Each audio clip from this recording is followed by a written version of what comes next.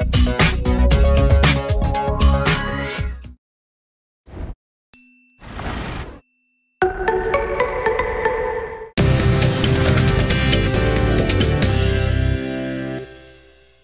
warm welcome back to the Big Small Business Show. Now it's time for our Entrepreneurial Academy, and today I want to share the tips that came from our interview with Jocelyn Lulama Mochocho, husband and wife team.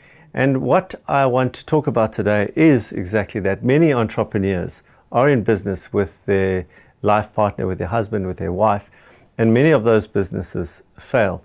And what I want to share with you is 3 tips to increase the probability of your business succeeding. The first tip is to ensure that you have defined roles. Do each of you have the sets of roles that you are in charge of? Are you in charge of finance, the other partner in charge of marketing, the other partner in charge of sales? So you might think that because you're partners and then you drive home together, that you do everything together. There couldn't be a bigger mistake that you do in a small business. Make sure that you define the roles and who is in charge of that role. Which leads us to the second point, is that the person who is in charge of a role has veto right on any decision relating to that role. What you will see in small businesses with husband and wife, with partners, is that they try and manage decisions by consensus.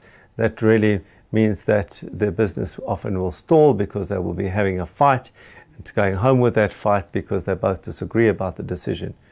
If the business is going to succeed, then you have to set the rules in place up front, the rules of engagement, so to speak, excuse the pun. And that rule of engagement is that if you are in charge of a department, if you are in charge of a role, then the decision is yours to make. The final point is around having formal meetings.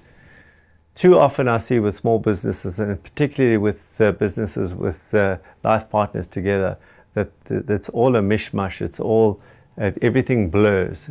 They come to work together in the same car, they're in the same office the whole day, they drive home in the same car, and because they're in the same car when they drive home and they drive to work, they think that that is a meeting because they're chatting about what happened at work today. Have formal meetings. Have formal meetings once a week and have agendas. When you have a formal meeting with an agenda, it brings a lot more seriousness to that meeting, and you can then go through all the different roles, and each person who's in charge of that role can then make a decision in front of the other person regarding what to do next. And now it's time for the highs and lows of the entrepreneurial journey.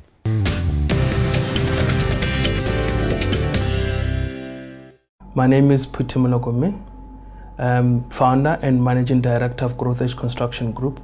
Our company was registered in 2016 and we're in our 6th year of operations. When it comes to advice, in my opinion, I'd say the best advice that I can give is that it's the internal conversation that you have with yourself. I'll give an example of myself where I had a period of 6 to 8 months without getting any payment into the company, and also myself getting a payment. I just needed to advise myself and remind myself what made me start and what is it that I want to achieve. That's the best advice that I can give you there. It's the internal conversation that you have with yourself. My name is Session Mudli, Director of Amita Building Solutions. Early in my entrepreneurial journey, what I've learned, which ties very nicely into what I've taken out of my Race Corp teachings, is that there's no such thing as failure, only feedback.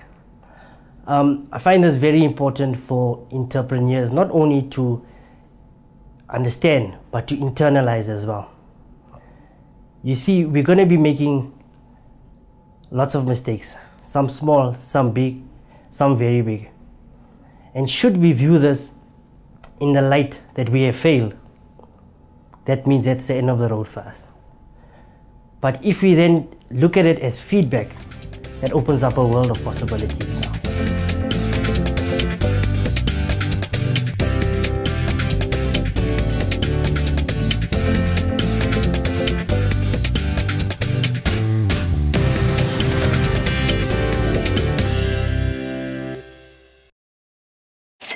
The Big Small Business Show was brought to you by MTN Business.